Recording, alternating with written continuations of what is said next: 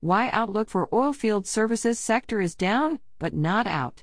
Oilfield services companies will need to preserve capital and ride out the storm before they can expect to see an uptick in activity. Historically, there's been a correlation between rig counts and oil prices driving capital spending in the upstream sector of the energy industry. Likewise, this has typically been an indicator for the performance of the oilfield services sector as well. However, in 2019, shareholders demanded that E&P companies return capital to shareholders and reduce debt rather than advocate growth at all costs. This shift in investor sentiment has led to reduced capital spending and the beginning of the decline in active rig counts despite oil prices during 2019 at or above $50/barrel. Further indication of the disconnect between rig counts and oil prices has been evidenced post-COVID.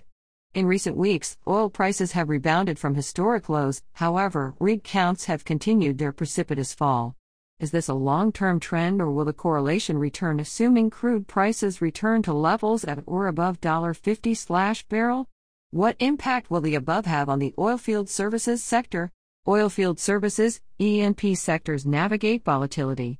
Assuming oil prices trend upward and the supply side of the oil equation moves toward equilibrium, there's an expectation that capital spending will eventually increase and rig counts will rebound as a result.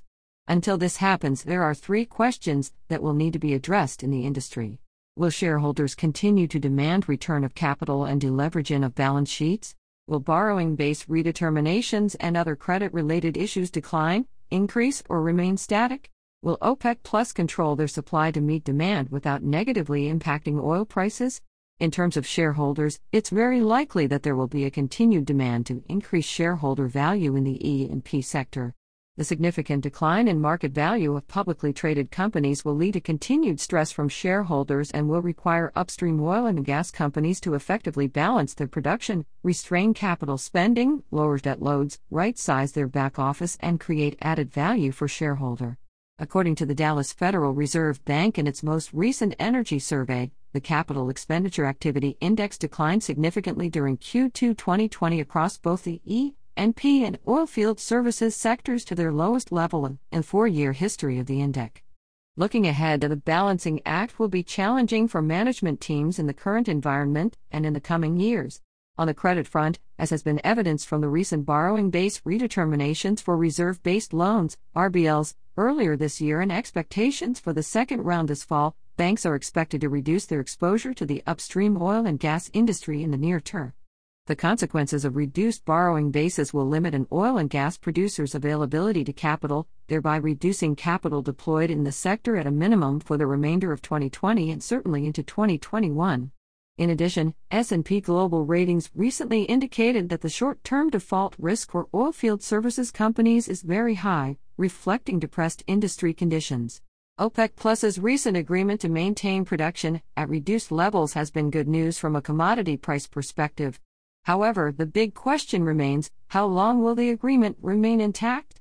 This uncertainty will be difficult to predict, along with the persistence of COVID-19. Hopefully, the agreement will remain intact, moving supply and demand towards equilibrium. Oilfield services sector outlook, cloudy with a chance of survival. What does this mean for the oilfield services sector? The next 12 to 18 months will continue to be challenging due to the factors mentioned above. The combination of a focus on creating more shareholder value, debt reduction and capital spending discipline in the E&P space is expected to lead to continued restraint in upstream oil and gas spending. In addition, the expectation of lower RBL exposure is another indication of upstream oil and gas sector restraint. Even if OPEC Plus output reductions remain in place, there will be a time lag to reach supply/demand equilibrium. Against the current market backdrop, oilfield services companies will need to preserve capital and ride out the storm before they can reasonably expect to see an uptick in activity. Companies in the services sector must continue to be very selective about the capital projects they undertake. Financial accounting considerations, such as goodwill or long-lived asset impairments, will need to be front of mind among service company management teams as the current downturn persists. Additionally, private equity-backed oilfield services portfolio companies may also be more receptive to the idea of portfolio companies/investment combinations, or SMASHCos.